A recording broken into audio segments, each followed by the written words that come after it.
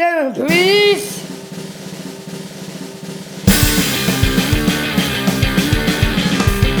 It's up. Hey guys, welcome. We're on Fox Odyssey Podcast. Subscribe to Racist.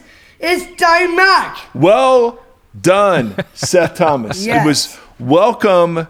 Congratulations, Voxology Podcast. I am Daddy Mike. I don't know how many people get congratulated on their job so often. I know, it's fantastic. And Seth is the only one that calls me Daddy Mike. Certainly my wife does not. Just to clarify. We are Christmas break. Yeah, we're on Christmas break, aren't we, buddy? Hey, yo. With Tim Stafford on screen. Tim Stafford That's is right. on the screen, buddy. Yep. All right, what'd you do today? At the school You all done with school? Yep. Did you have a long day or a short day? today. Short day today? Yeah. Who did you see today at school? Miss Annie. Yes, but did you get a special guest Yeah. for Christmas? A lion. No. Oh, the lion. Yes, the Yeah. school lion was there. But wasn't Santa there? Yes. Yes. Yeah. Nice. Yeah. And did you have pancakes for breakfast at school? No. No. A waffle. Waffle. Oh, Waffles. waffle. He whispered. Yes. Yeah. Sorry. Yeah. He whispered waffle. Sorry. What? Yep. He just said, guess what? Fries, pickles. All right. Seth, Yeah. what do you want for Christmas? I want Nate Erie's coming for Nate Christmas Erie's break. coming for Christmas break. That's his older Play brother. hockey. And he wants to play hockey. Oh, Yeah. So- nice.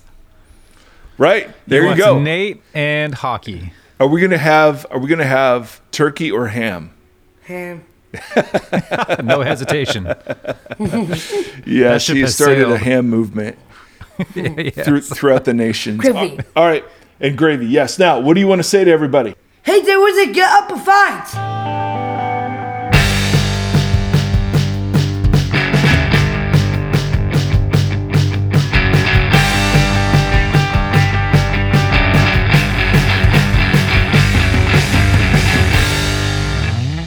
All right, Seth Erie, well done. Seth has been talking about that all day. When he realized he was coming home before we had recorded on a Friday, it was maybe every 15 minutes of Tim Staff record I love it. announcements. He's found his So- passion. He has passion. Absolutely. Absolutely. It's so great. And he loves it. And we love him. So anyway, thank you, Seth. Hey, everybody. Happy holidays. Merry Christmas. I just want to say I'm thankful to Donald Trump for allowing us to say Merry Christmas again. He has saved Christmas for me. So thank you. Now, there was this clip floating around that was like one of his chief things. I was like, okay. Nothing like the war on Christmas every Christmas. It's just wonderful. Tim, first of all, you did something very important today. And did. we just need to this is neither Tim's troubled times nor Tim's triumphant tidings. This I'm kind is of partial to Timbits after someone shared the picture of them on. they're donut things. Yeah, who doesn't love donut holes? Yeah, I thought Timbits was a slightly inappropriate, thing, but it turns out they're food. Yeah. So it's neither one of those, but today Tim had a terrific morning. That's right. And so let's hear it. Well, I mean, what was it, a week ago? A week When ago. the internet crashed for trying to get tickets to the new Spider-Man movie, I managed to get one for this morning. So after I got the kids to school and everything, I shuffled the day to go sit in a theater for what ended up being 3 hours with the commercials and trailers Yeah. for And no an experience snacks? that I won't say anything about. Nope. I actually brought like a LaCroix or LaCroix, as someone said the other day, and some peanut butter pretzels, but I actually had my hands clenched for a majority of the film. So Wow. I did not drink or eat any of it. Okay. Wow. So Yeah. there you go. Well, that's all we're going to say. We Yep. have No we ruined. spoilers. Yeah, no spoilers. Okay, For so that's Mr. big. What's-his-face on Yeah. iTunes reviews. Yes, we got critiqued for spoiling Endgame. on an iTunes review, and we're very sensitive to that ever since. So there's a movie. It has Spider-Man, and Tim saw it. Those are the big takeaways. But Tim is in a. If you can't tell, he's in an incredibly good mood. That's right. I'm doing backflips right now. And if it sounds like Tim's normal mood, that's exactly the point I'm making. Yep. Or if it sounds like Tim's bad mood, that's pretty much how it goes. Tim is what we call a stable, bike. Huh? A fixed gear bike. Oh, that's funny. That's a great metaphor. I'm a bike with fat tires, but let's not go there. I want to thank a couple of people before we dive in today. I want to thank Cindy for her amazing generosity. I want to thank David and Zach and Blue Heron Ministries, which is a cool name for a ministry, for joining our Patreon team this week. Thank you so much for that. As we've said ad nauseum, we are a 501c3 nonprofit crowd-funded organization, and the support of our community is epic and so kind and so thoughtful. And for those of you who consider year-end giving and such, we are tax deductible. And if you put year and end together and in your mind that says, ooh, Voxology podcast, then fantastic. If you put year end together and it equals something else, that is even better. But we're here. We're ready. What? Nothing. Okay. Perfect. We're a tight ship, ladies and gentlemen. And that's right. It's a Friday. It's the end of finals. It's the holiday season. Yeah. Yeah. It's all the things. It's all the things today. Yes. And I was trying to fix my daughter's car, and I am as handy as a piece of wood. It is a source. It literally is a source of insecurity for me, how little I can fix without help. And so I was attempting to fix something. And the step I thought would be the easiest step of the process was the step that befuddled me into just leaving all of the tools in the car and walking away and locking it.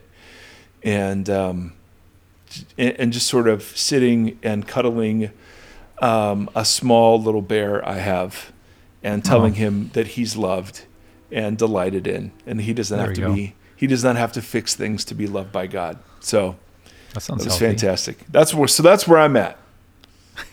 So happy holidays. Sorry. Yes. Merry Christmas. All right. So what we're going to do today is we're going to put deconstruction to bed. Good night. We're done. Somebody wrote on our Facebook page, I don't want to hear this term ever again. Amen. After today. But because we've spent some time thinking and talking about it, I wanted to put forth some of our thoughts, not just the critique of other thoughts, but our thoughts. Deconstruction was back in the news again in the interwebs with Matt Chandler, with a little snippet. And again, I didn't know the context, so I don't crush people for saying sentences in isolation from other sentences. I mean, man, we all say crazy things, but his sentence was, deconstruction, people deconstruct because it's sexy, which sounded a lot like our friend Josh's street cred sort of take. Just take it up a notch. And so, yeah. And so I just want to critique the critique of deconstruction and kind of put forward what we think it is, because there is the biggest confusion seems to be identifying what the heck we're talking about. You know what else is interesting on this front side, just before you start?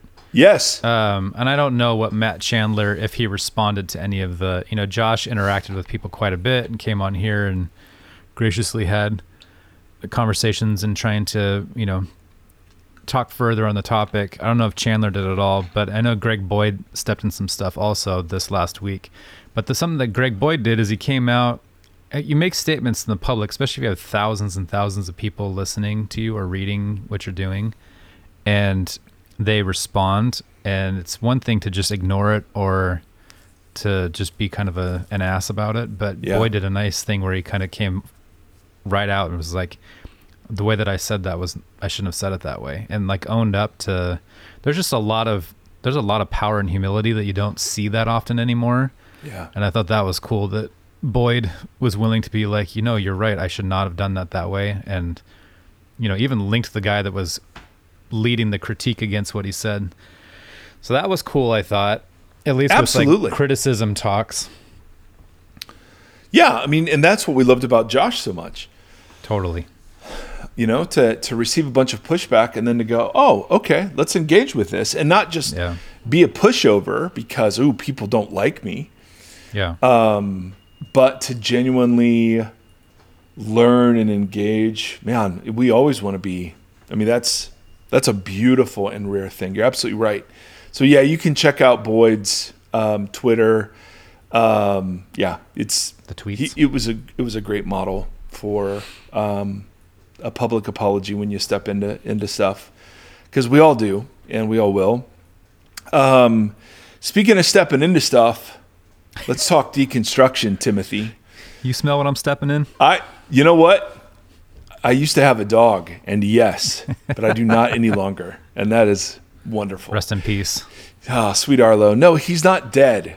He is with a family. He's dead to you. He was dead to me when we still had him, but he's with a dog-loving family, and so it's glorious. But all dogs do go to heaven. Oh, absolutely. There should be a movie about that. So let's talk about what the heck deconstruction is. All right. So I first encountered the term from Paul Ricoeur, who is a French philosopher who specializes in epistemology and phenomenology. And, for those two of you philosophy majors who are out there delivering pizzas with me, there is a great phenomenon.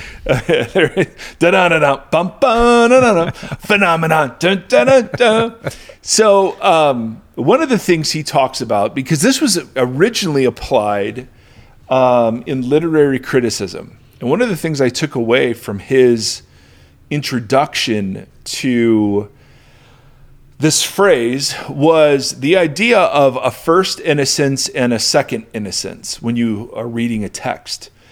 So when we approach a text, we initially approach a text pre-critically, right? We haven't engaged with it before. We just take it as it is. And he calls that the first innocence, when we just encounter the text bare as it is, and however we're responding is however we're responding. Then there is a movement in literary criticism, and bro, you speak to this all the time. This is what you teach. He calls it critical distance, where we step back from a text and we start asking questions. We interrogate it, is one of the metaphors that's often used. And then there is what he calls a second innocence, where we reconnect with the text in a new and more complex way. Now, a lot of us they sound like bad mid-90s Richard Gere movie titles. First Innocence, starring Richard Gere and Rene Russo.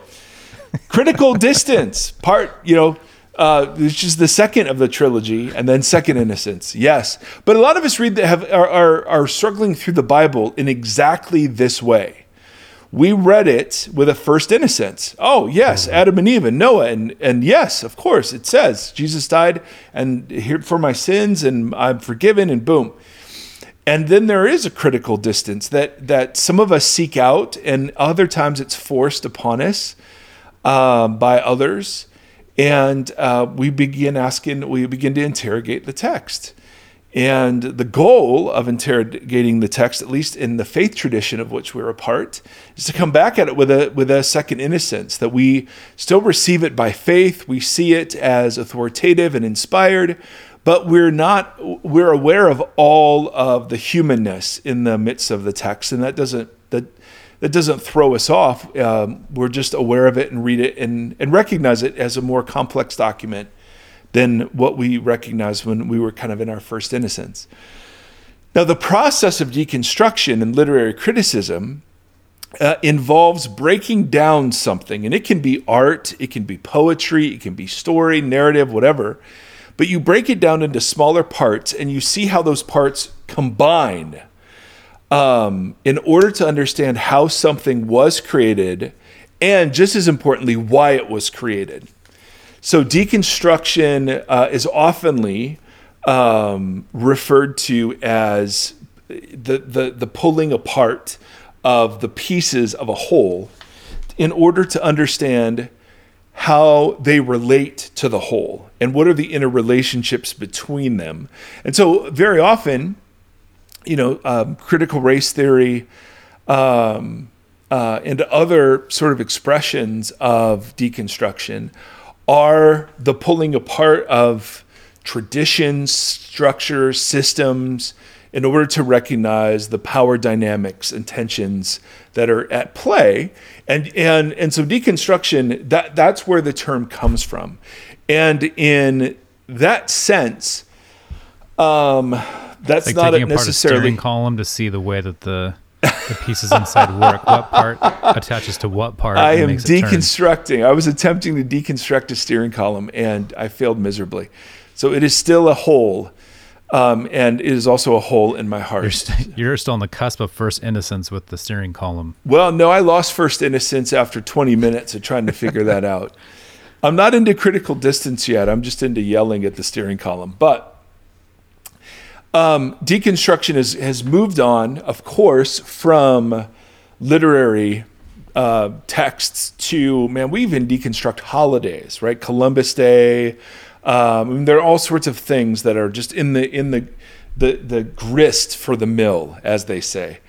And that's part of the reason why there's a big pushback against so much of this, whether it's in gender, or whether it's race, or whether it's whatever. Like, it's just exhausting and it's happening all at once.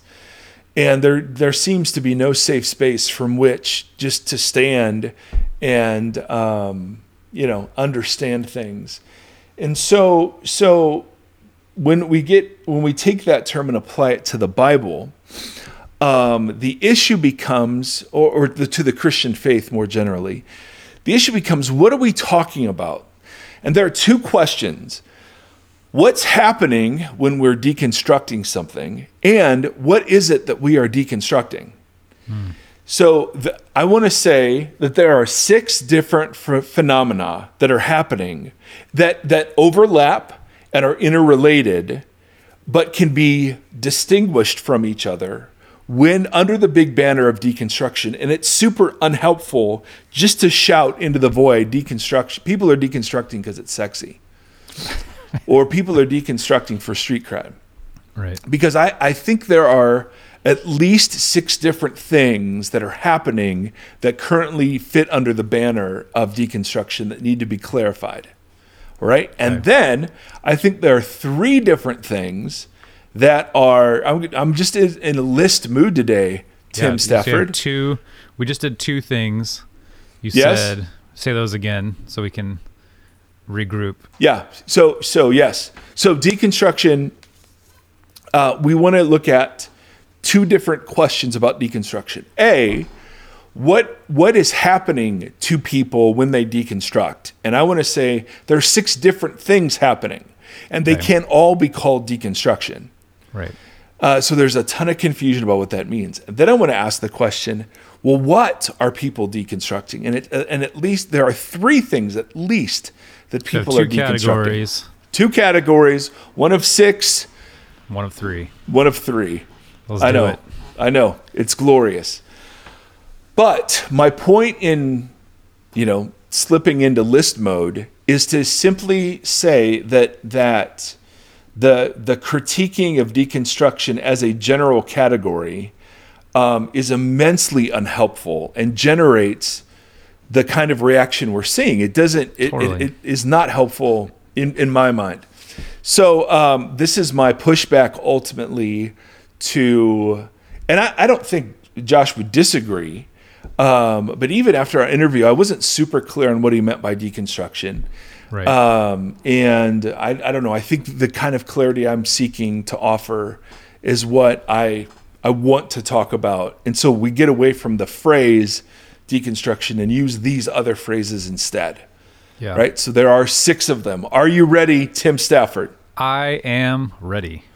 Okay, I think there are 6 things that are commonly called deconstruction. Disillusionment, and they're all D's. I was just going to say, I sure hope so. They're all D's, baby. And no D's nuts jokes from you today, Fair enough. Tim Stafford. Disillusionment, discipleship, deconversion, redefinition, doubt, and disorientation. All right. I think there are 6 different things that get grouped into this label, and not specifying which one we're talking about is super unhelpful. Yeah. All right? So I'm going to go through this list a couple of times. So that was just naming the list. The 6 Ds. Right. I know. And I'm sorry this is so clunky and not great for podcasting, but now I'm going to go through them with like a paragraph, and then there are a couple I want to explore. All right? Okay. All right. So disillusionment, by disillusionment, I mean the church, I thought the church was this, and it turned out to be this. Right. And it's crushing me. I thought, shouldn't the church be leading creation care? And it's Yes. not. Shouldn't the church be the people who are most open to conversations about immigration or race or systemic sin? And, for a lot of the church, we're not. Shouldn't the church be seeking to love its neighbor, and yet we're fighting over vaccines and masks, right? So there's this just general disillusionment that happens that is different from just deconstructing, but Right. we're crushed. We're crushed by what's happening. The leaders that fail, the movements that turn out to be built on foundations that aren't safe or solid, that they're just there is this general disenfranchisement. That's another word. Oh my goodness. Yes. This is a sub D of the first D. or a disenchantment with the thing that, whether it's the Bible, whether it's the church, but it's like, wow, look at the fruit of this. Right. Look at the fruit of this. So disillusionment, number 1. Number 2, discipleship, which is seeking to reform and reclaim the original Christian vision. It's like it happens in little ways when we grow up and realize, salvation is bigger than what I thought it was. The Bible's more complex than what I thought it was. I have to work to separate individualism from my reading of the Bible, right? That's just discipleship. That's seeking to follow Christ more faithfully in the world. Deconversion is what I think a lot of people are critiquing, which is the process of very publicly renouncing one's former beliefs and then engaging in sort of the cynical mocking of the fools that still buy this stuff. Right. And closely associated to that is redefinition. I think this also gets under the burr of Joshua Ryan and Matt Chandler and to others who critique it. Redefinition just means redefining the Christian faith to suit modern sensibilities. Right. So the parts of the Bible where we're just like, no way, man. God, genocide, really? God, sexuality, really? Now, I'm not saying this is happening in those areas, but those are the areas where we're tempted to redefine for sure. Right. And so I think there's a lot of concern that redefining ultimately leads to deconversion. But redefining is a separate thing where you're just going, really? Did God out of wrath kill his son? Like, that's offensive to us. Are there other ways to understand this? Yeah. Men having power over women in all cases and circumstances, that seems wrong. We need to no, and I'm not saying redefining is always bad. It can be part of discipleship, but it can also be part of deconversion. Right. And so I do think those are things that are genuinely happening. Number 1, 2, 3, 4, 5, doubt. Doubt. Just doubt. Just doubt. Yeah. Hey, we're preaching a virgin birth and a resurrection and an inspired Bible. Really? Yeah. Really? I mean, it's just doubt. It's not some big process. It's just I don't buy this. And it's not Totally. it's not because you have any other aim other than I don't understand Trinity. What in the world is that? How do we know this wasn't just made up by men? How do we know the Bible isn't the product of just human imagination? It's like those are legit questions. Yeah. And I think everybody goes through a period, or at least they should, where they have authentic doubts about whether or not this is true. Yeah. And then the last one, disorientation. This is from Walter Brueggemann, and he has this Lolly typology. B. Yeah, we've had him on, ladies and gentlemen. That's right. I have his cell number. I've never used, but I'm just saying, it's there if I ever need it. But Brueggemann has this typology of the Psalms that we've talked about, years ago on the podcast. He calls them Psalms of orientation, Psalms of disorientation, and Psalms of reorientation. Right. And Psalms of orientation are things like life is good, God is good all the time, God is good. It's a fixed moral universe, and it's clear, and it's constant, and it's consistent, and boom. It makes sense. Disorientation, or what some call the dark night of the soul, is where circumstances fall apart and you're left with everything's not clear. God, why are you absent? Why are you distant? It's totally within the covenant framework, but all the simplistic cliches and answers don't make sense anymore. It's not that you're doubting whether or not they're true. They don't fit your experience. And so disorientation, there are all sorts of Psalms. God, where are you? Why don't you listen to me? Why do I cry to you? Why do you stand so far off? And then Psalms of reorientation are Psalms that proclaim the goodness of God, but they do so acknowledging the complexity of what his goodness means. His goodness means that there isn't time spent in the pit or in the valley of the shadow of death or whatever. Those things are real, and God is with us in those. And so disorientation provokes in covenant a increasing fidelity, but it also produces a comfortability with the complexity of the moral universe. It's not as clear as we thought in orientation. Make sense? Yep. So disorientation is the D for this list. Yes. Out of those three, but but it works in tandem, or what's a three-way? Triumvirate with orientation and reorientation. Absolutely. There we go. So we've got disillusionment, discipleship, deconversion, redefinition, doubt, and disorientation. And I only see two of these that could be concerning. And yet the whole thing, imagine if you're in the middle of your child is dying with cancer and your soul is crushed and being told that deconversion is sexy. Imagine being a person of color or a woman and seeing the historical work being done on how the Christian movement has pressed into the text patriarchal cultural stereotypes and white supremacist ideals that aren't in the text, but they've been used to justify oppression and mistreatment. And you're just told you're doing that because it's sexy. Right. Or people who have legitimate questions that hey, why do we believe someone rose from the dead? And people are told they're doing that because it's sexy, or you genuinely want to follow Jesus better, but the American freaking church is a mess, and we're doing that because it's sexy. I just think I think that's so misguided, and I think it's harmful to the people in these different processes. So if you want to say, hey, deconversion is sexy, okay. If you want to say redefinition is sexy, we just want to alter God to fit our modern sensibilities, okay. I'm sure those things are happening.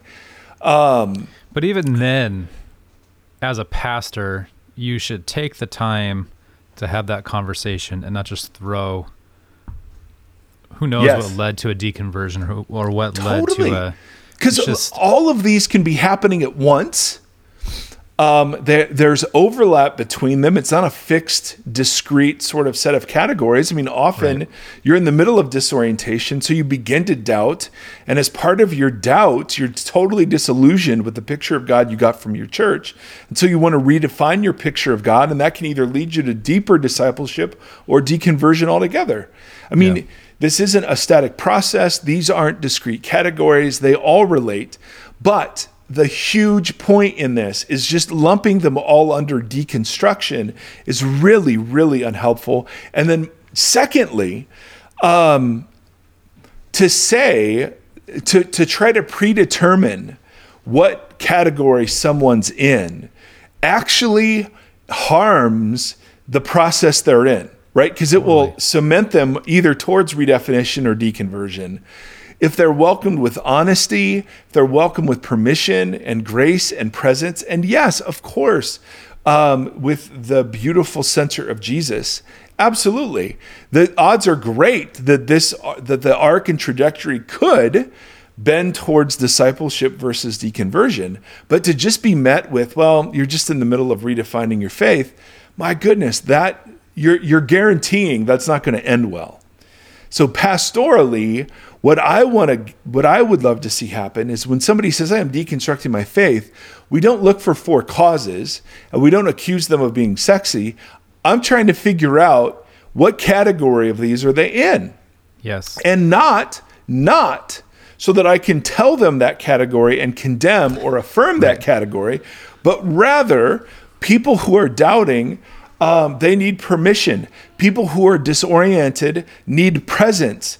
People who are redefining need somebody to help them hold the center of Jesus as they're exploring all of these other things. People who are discipling, my goodness, I'm trying to think of another P. We got D's and we got P's. There's a sense and for people who are disillusioned, permission to be disillusioned and lament, right? What they don't need is like, well, it seems like you're in the middle of a season of doubt.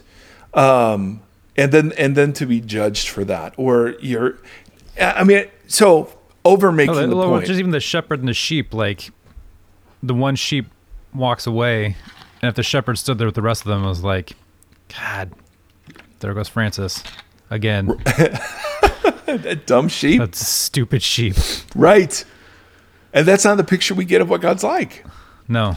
So this isn't some holy list or anything, and I'm no expert. I'm just saying these are the realities that I've experienced personally, that you and I have talked about and we've explored on the podcast. And then the people in both church community and podcast community who tell their stories. This is like a no-brainer if you work with people, which I assume most pastors do, that anyone who's met more than two people in their lives know how differently people are wired. Yeah. And how, every person's journey is different that brings them to the particular room that you're sitting in or whatever. So even even with those six categories, like knowing that people bring so much nuance and like singular Absolutely. whatever to that place that you just can't to throw blanket things at people like that. It's like, you have no idea what brought somebody to be disillusioned or whatever. Like it's a bummer. Yep. So yes. So, and none of these are causes necessarily, but they can just be what the person's going through. And I think how we meet people who are in these different places is really, really important, but shares a number of things in common, like presence, permission, safety, honesty, lament. Some of the things that Josh would say are helpful. Absolutely. Yeah. I had a friend of mine just say, so as I'm in the middle of all of this unraveling, what are handholds that I can hold on to? When does the deconstruction stop? And he's meaning it in discipleship terms. Like he's been disillusioned. He's gone through doubt, but he still wants to be faithful to Jesus. And so there is a time where handholds are appropriate. And I'm like, well, he's a listener to the podcast and a supporter of us, so he's listened to everything. And I was like, well, you're not going to be shocked, but here's where I go. I go to the Gospels and I go to the Lord's Prayer, and I just do those. And if you want more specific than that, go to the Sermon on the Mount. And there it is. Those are my handholds. How beautiful Jesus is, praying that his kingdom will come in myself, my marriage, my kids, my family, my work, and the earth. And then thanking him for daily bread and the way he goes before me in temptation. All of those things. Those are my handholds. And that's a great question to ask in the middle of this. Yeah, totally. So, but if somebody who was doubting, or somebody who was disoriented, I mean, I might still give them the same handholds, but I wouldn't do it as directly, right? Exactly. I'd sit first and listen first. And I'm not saying that Josh or Matt wouldn't at all. I don't know them well enough to know. I know Josh seems like just a great and genuine lover of people. And, but I just am like, I think there's so much nuance. And I think that was a big part of the pushback is these aren't causes. There are different processes at work under this banner, and labeling without distinguishing isn't super helpful. Yeah. And I'm not saying there aren't negative things happening. Of course there are. There, even reconstructing and discipling, there's all sorts of nonsense we've got to be careful of. So, but the big point is a lot of people are, quote, deconstructing in order to save their faith, not to lose it. Exactly. That's the big point. And they feel like they have to do it to save it. Otherwise, they would jettison the whole thing. And so just to say it's sexy, no, I just don't think that's a fair statement. I am one of those people. I'd imagine most people, when they think about their, I don't want to use any cliched terms because I feel like all of it takes away. I was going to say faith journey. So whatever your story is, like everybody's going to have something that was triggering in one way or another that caused them to rethink or it could be a combination of things. Yeah, totally. So anyway, that's big point number one. That's why that Brueggemann thing is so helpful. Oh my goodness! And I remember reading that when I was teaching something on the Psalms and reading through that section of his writing on that, and just seeing that that's like that progression is a natural progression, and watching that those are that middle piece, that disorientation piece, is something that's part of the whole structure, and is necessary. Yes, I think that's the thing that gets missed is like when people are out there like talking down to people who are struggling or thinking through things or whatever, is that this is a healthy piece of the puzzle. In a lot of cases, that is true. All right. So the second question we want to ask is, what are we deconstructing? And this isn't clarified either under the deconstructing is sexy banner. It seems like there are at least three things, and I'm sure there's a lot more, but here are three big categories of what we're deconstructing. All right. And of course they overlap and are related. Number one. What letter? What's the letter for this? No letter. Oh, I hated myself I hated myself after all the D's that I just decided, okay, well, I'm just going to go with whatever.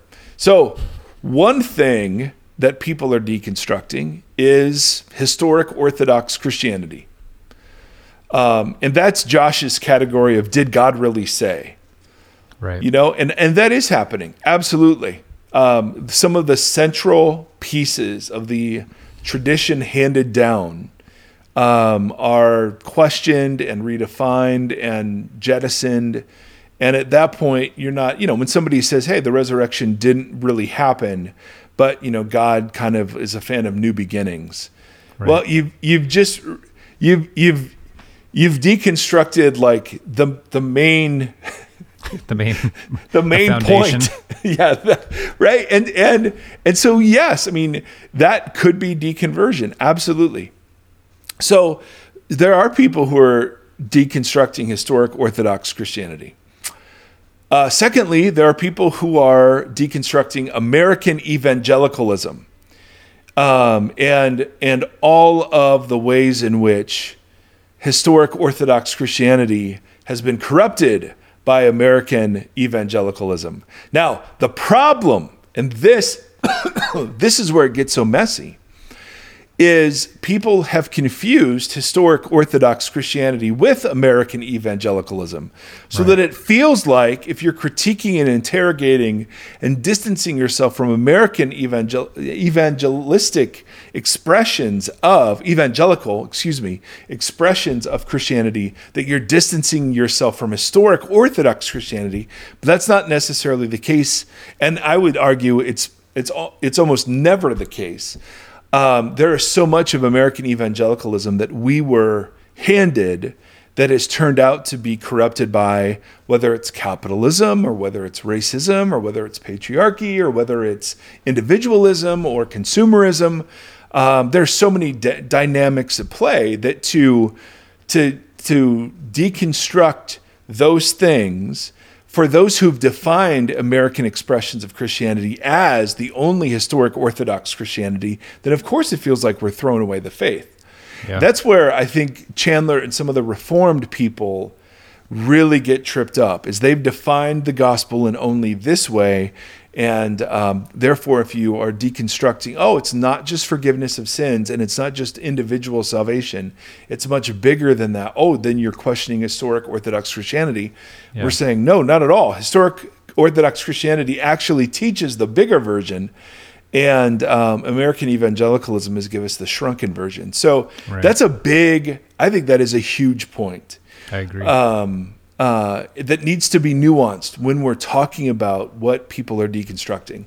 And then the third one that ties into these first two is our inherited culture and beliefs. And this happens naturally and normally, right? For those of us who grew up in church, we went to camp and youth group and heard sermons and saw flannel graphs, and you realize just naturally as you mature that there's a bit more complexity to this. And yeah, hopefully you do. And you begin to ask questions. I meant hopefully there's more complexity to it. Yes, absolutely. Imagine if that was the whole thing. Yes. Yeah. If the whole universe could be depicted on a flannel graph. Right. Well, yeah, you read the Noah and the Ark story as an adult, and you're like, this probably isn't a Sunday school story. This was, unless you're going to include all the dead bodies and animals in the water. And that's normal, right? That's a normal thing. We call it making my faith my own, or don't check my brain at the door, right? Those are like, that's supposed to happen. So I see, again, interlap between those three, but they're three different things that are being deconstructed, right? To deconstruct Orthodox, the faith of the apostles, that's one thing. To deconstruct American evangelicalism, that's a different thing. And to question my inherited subculture and its particulars, that's a different thing still. Man, and you should have so much grace in this country for anyone that's in that second category or third category. But they get confused, but it gets confused with the first one. Yeah. And that's the point. Yeah. And that's just why when the entire rug is pulled out from underneath you, that's very scary and disorienting, and the whole universe feels fractured around you. You should have a shit ton of grace for people that are feeling like that. Yeah. That's my 2 cents. And a lot of grace for people who aren't in that spot too. The danger is the people in disorientation judge the people in orientation, right? And so you have fundamentalism and judgment on both sides. Totally. Yep. So I'm not a lot of grace on the third one. Reorientation. That's part of the definition of the third one is grace. Yeah. You're not in the third one unless you have grace for the other two. Right. If you're really judgy, your odds are you're in the first. But we did a whole thing on stages of spiritual maturity that makes a similar point. Yeah.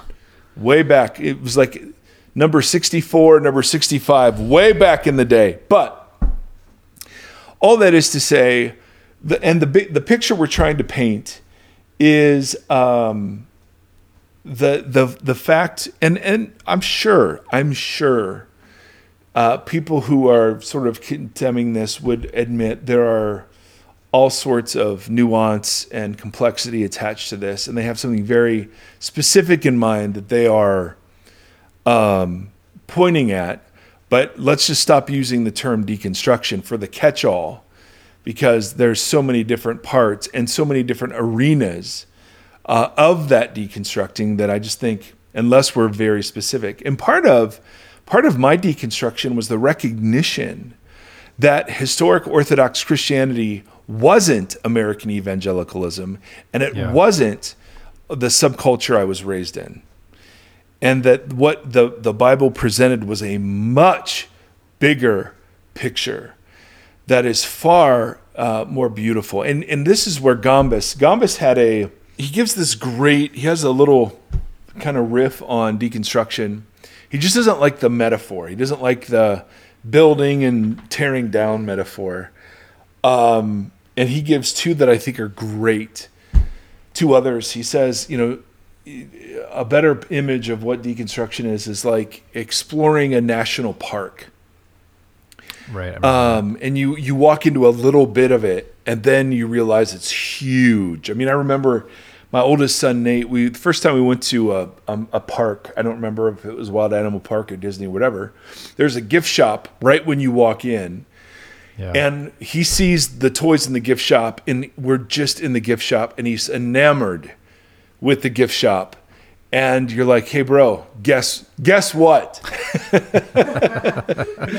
Like there's a much bigger picture. And so I thought, wow, that's a really powerful picture. The other, because the kingdom of God isn't a set of beliefs, it's a reality.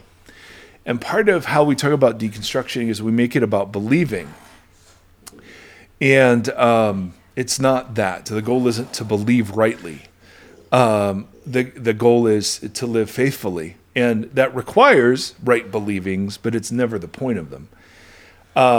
And so that was one example he gave. The other example he gave is like living into an identity. The kingdom of God is also a status in the world. It's a reality that not only we live in, but that we embody and are named into. And so we've talked before about how like marriage in the kingdom, we're named something before we actually become it. Right. And so I became a husband before I actually knew what it meant to be one. And then we grow into that identity over time. And that's deconstruction. So there are old pieces of old creation that are true of me that have to die, and pieces of new creation that are true of me that have to be put on. The old creation was true of me, but now it's got to be excised out because it's no longer who I really am, right? So those are such great examples. And then we were talking a little bit about premarital counseling before we started recording, and even with that, within that example, like how much more sense it would be to have postmarital counseling, rather than pre, because you are blind going in. Yes. But once you start kind of like being involved in it, and it's the same thing even with that metaphorically, like, I don't want to say ignorance. There's the lack of, the lack of knowledge or the lack of scope, maybe. Yeah. On the front side of something in the gift shop, like totally. Being with somebody as they're transitioning from the gift shop into the reality. That line that you just said, though, this is a reality, not a set of beliefs. Is that how you said it? Yeah. I think that's a really, really important distinction. Yes. Now, you have to believe rightly, because those believings get you in touch with reality. But we tend to stop there and just make it it's the boundary versus center focus. Totally. Existence. Absolutely. So the goal of my wife isn't to believe things about my marriage. The goal of my relationship with my wife is to love her well. Right? And for us to faithfully embody the way of Jesus. And there are beliefs of how to do that, like don't go sleep with your neighbor's wife, and that's not loving your wife, and so on and so forth. Yes. Believing my wife is trustworthy, believing my wife is lovable, believing our marriage is worth it. Those are right beliefs that matter, of course. But the goal of them is just to facilitate the reality. And if they don't facilitate the reality, then I really don't believe them. Right. And so there's a massive, and this is where we get into doubt and faith, right? When we talk about for those who doubt is only threatening to people who think that faith is psychological certainty, right? If faith is just psychological certainty, then doubt, of course, is threatening. But doubt, if it's not seen in contrast to psychological certainty, is a welcome and needed aspect of any relationship, right? And for those of us who sit in 20 years of marriage, there are parts that you doubt. Is this right? Is this still a good thing? I mean, am I up for this? I mean, those are legitimate questions that you ask, and you have to answer them and be honest about them, or you'll step out of the reality at some point if they're not acknowledged and talked through and lived into. Yes. So all that is to say, I was really captured by Gambas's metaphors that brought a different kind of relational dynamic or spatial dynamic to what is typically something that we think we just do in our heads. Yeah. Well, I used to believe women couldn't be leaders, and now I believe they can. Well, that's a belief, and I think that's a very important belief, and I think that's a good believing that's more faithful to the text than the other way. But reconstructing and deconstructing have little to do with your mental affirmation of that belief. It's much more about the reality you're stepping into and embodying. And that's where virtue signaling and social media just gets so harmful, because what's important is just being seen to have the right opinion, whether or not you live it. So anyway, I mean, that we could go on a whole riff. I think that's a really profound and important, like I've mentioned before, like talking to my students about social media and how to exist in that, especially because they are the first generation that have grown up with that technology in their hands. We all transitioned into it at some point, but they have had it from day one. And learning how to do that, how to like understand existence with other people as a spatial reality that has these organic interactions and things like that, versus going with, because social media is not going to go anywhere. Unless there's like a big EMP bomb that goes off and kills all of electronics in the world, which is likely not going to happen, it's going to be here. So we have to learn together how to do this. Right. And going by those old ways will lead to destruction. Yes. Not deconstruction, just destruction. Well, and when you combine that, and you're absolutely right, Tim, that's such a great point. When you combine that with Paul's idea that Torah can be used in old creation kinds of ways that facilitate death and wrath, or it can be used in new creation ways that facilitate life and spirit, you realize, oh my goodness, part of the deconstruction is the putting away of using the Bible in old creation ways and putting on the Bible in new creation ways, right? I mean, and that's true of church, that's true of sexuality. And so it's not just, part of just believing is old creation, right? Even the demons believe. The demons affirm, right, the reality of who Jesus is. Yep, totally. New creation life. I'm sorry, go ahead. No, I love it when all the pieces come together at the end. It's just wonderful. When it's the A-team. Remember when a plan comes together? I love it when a plan comes together. But that's so true. Both those examples, both the way that Scripture and God's Word can be used in both directions. Totally. And the same thing. Yeah, it's absolutely true. And the demons, yes, all of that. Yeah, I'm just to quote Josh, just saying yes and amen to that.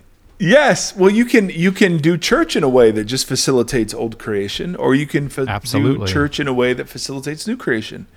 Yep. Right? So we're constantly, and that's where if you just make this about believing, you miss all of the dynamics. You actually are still part of the old creation wrath system. Because then what you do with those beliefs is you either have pride for believing them, you judge others who don't, you exclude and include based on whether or not someone agrees with you or not. And those are all old creation ways of living. The new creation way of the table of Jesus is about hospitality with even those, with whom you disagree. And the recognition that none of us get to judge each other unless we've dealt with the plank in our own eyes first. And so for those of us who are trying to live into the reality of the kingdom in all of its new creation fullness, then even having right beliefs, that is the barest of starting points.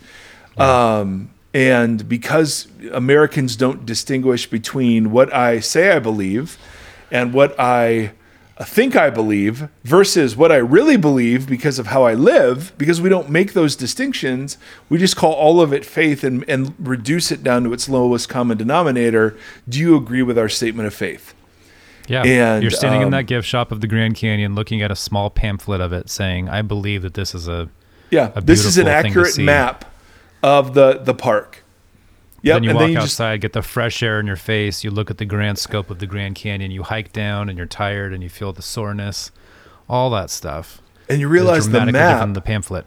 Yes, the map was true, but the map couldn't capture.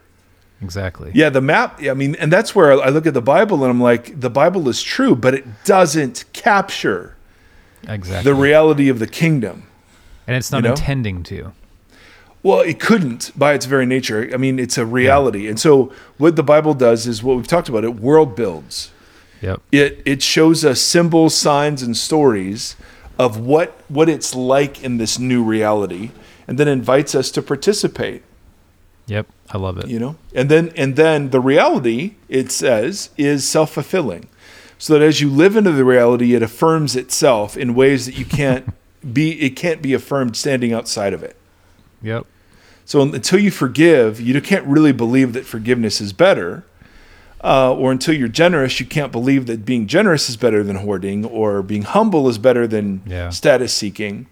Until you step into that reality. And that's why Jesus, he does you will know the truth, and the truth will set you free. But he only says that after he says, if you obey my commands, you are truly my disciple. Then you will know the truth. Well, he's talking about you have to step into the reality of the thing. It's with marriage, right? That's why premarital counseling isn't always super helpful, because you're not living in the reality of the thing you're telling them about. Yeah. And therefore they cannot, by definition, understand exactly what it is that you're talking about. Same with, like when non-parents give me parenting advice, I just go, I appreciate your thoughts on that. I disregard it immensely. I don't even take, even if it's true, I'm just like, nah, you don't even know what you're talking about. So there are these realities that we're invited to step into, and some of the healthy deconstruction we're seeing are jettisoning the pieces of our inherited culture that include American evangelicalism that don't represent the reality well, or they distort it. Yeah, with that example, if you grow up in a family that's just built on greed, or a household that's built on greed, and you don't know any different, but then you start to become disillusioned with it or whatever, to understand the idea of generosity is one thing, but to participate in generosity, but you have to there's that moment where you have to let go of the greed and say, I'm going to participate in generosity. And that's a scary moment, because if your house is built on greed, and greed is a key feature in that household, that's terrifying.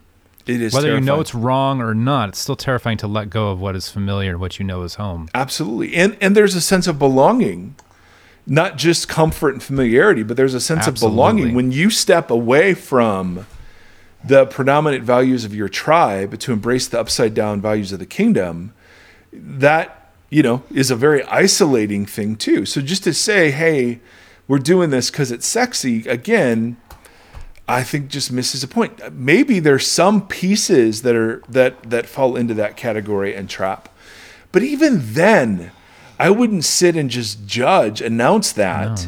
Yeah. I would sit with somebody and ask the further questions of, okay, so where is this coming from? Because it's not happening in a vacuum, most likely. So anyway, I don't know. Those are thoughts. Yeah, some thoughts. Those are some thoughts. Yeah. Seth Thomas is leaning on my shoulder, looking longingly at Tim Stafford. Yeah, it's the best. So, Timothy, that's what I got. And I would never do this unless someone specifically said, hey, do this. But it would be fun to go into those 6 places and talk about the what's and the whys and what's needed, in those places. Yeah. Like we started to do that with the P's. Right. Permission to be disillusioned and presence for those who are in disorientation and whatever. But like, I do think we can create communities that both keep the beautiful center of Jesus. As somebody who is a Christ follower, I don't want to ever get away from that picture. Like, I want my life to be centered on Jesus, and I want to help be the kind of person that embodies the beauty of his kingdom in person. Absolutely. Yeah. I don't want to ever be unclear about that. But how we do that today is so important in light of all the stuff we've talked about. Yes. And I think there are ways that we can create communities that point to Jesus faithfully without holding on to the historic testimony about him, but also acknowledge what's happening and really what's happening in people without, shaming and judging them for what's happening. And so I think both are possible and both are true and be fun to talk about. Yeah, I agree. Good. I agree with your agreement. Well, this is, I think this is such an important conversation because the last 4 years have most of those categories that have caused people to enter into this deconstruction, whatever, have just been like the Band-Aid has been ripped off.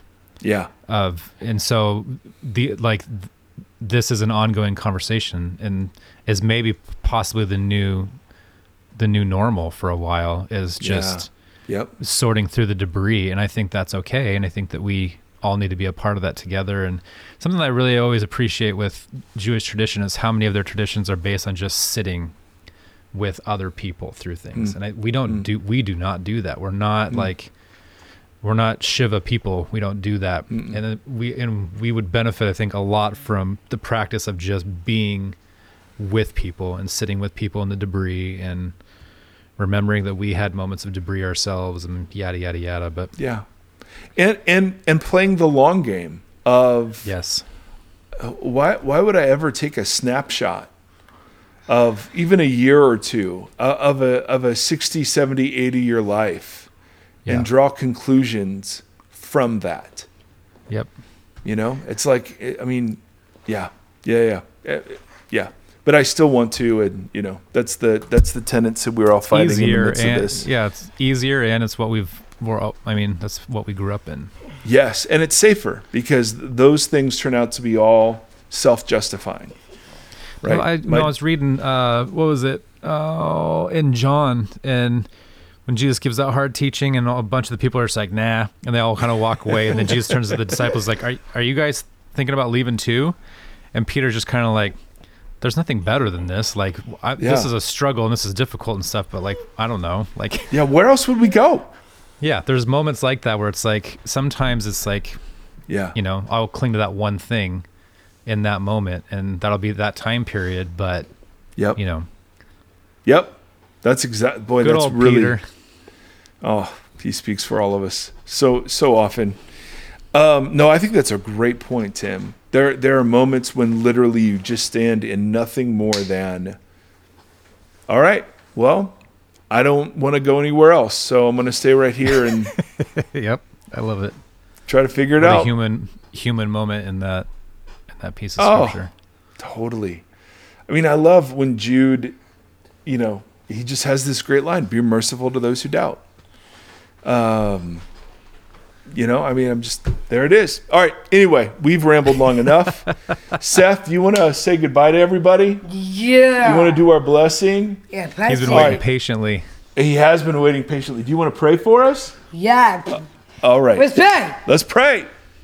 Okay, close your eyes, Tim. Close your eyes, Tim. And close your eyes, time eye. Here you go. All right. Eyes Alright, are closed, here you buddy. go. Yep. Okay, here goes. Here it goes. Take out, thank you all this day. Thank you for this day. Thank you so much to Voxology podcast. Thank you so much for Voxology podcast. For recording it. For people. For the people. For sisters. For Jesus, yep. For making help. Forgive. Make it help people forgive. In Jesus' name, amen. In Jesus' name, amen. Amen. Well done, Seth Thomas. Thank you for listening to this conversation. Voxology is a 501c3 nonprofit organization that is supported by listeners just like yourself. If you'd like to partner with us, you can do so at patreon.com/Voxology. You can also join the community and hang out and chat with us on the socials. Facebook.com/Voxology Podcast and on Instagram @Voxology. Thank you for walking the long road with us.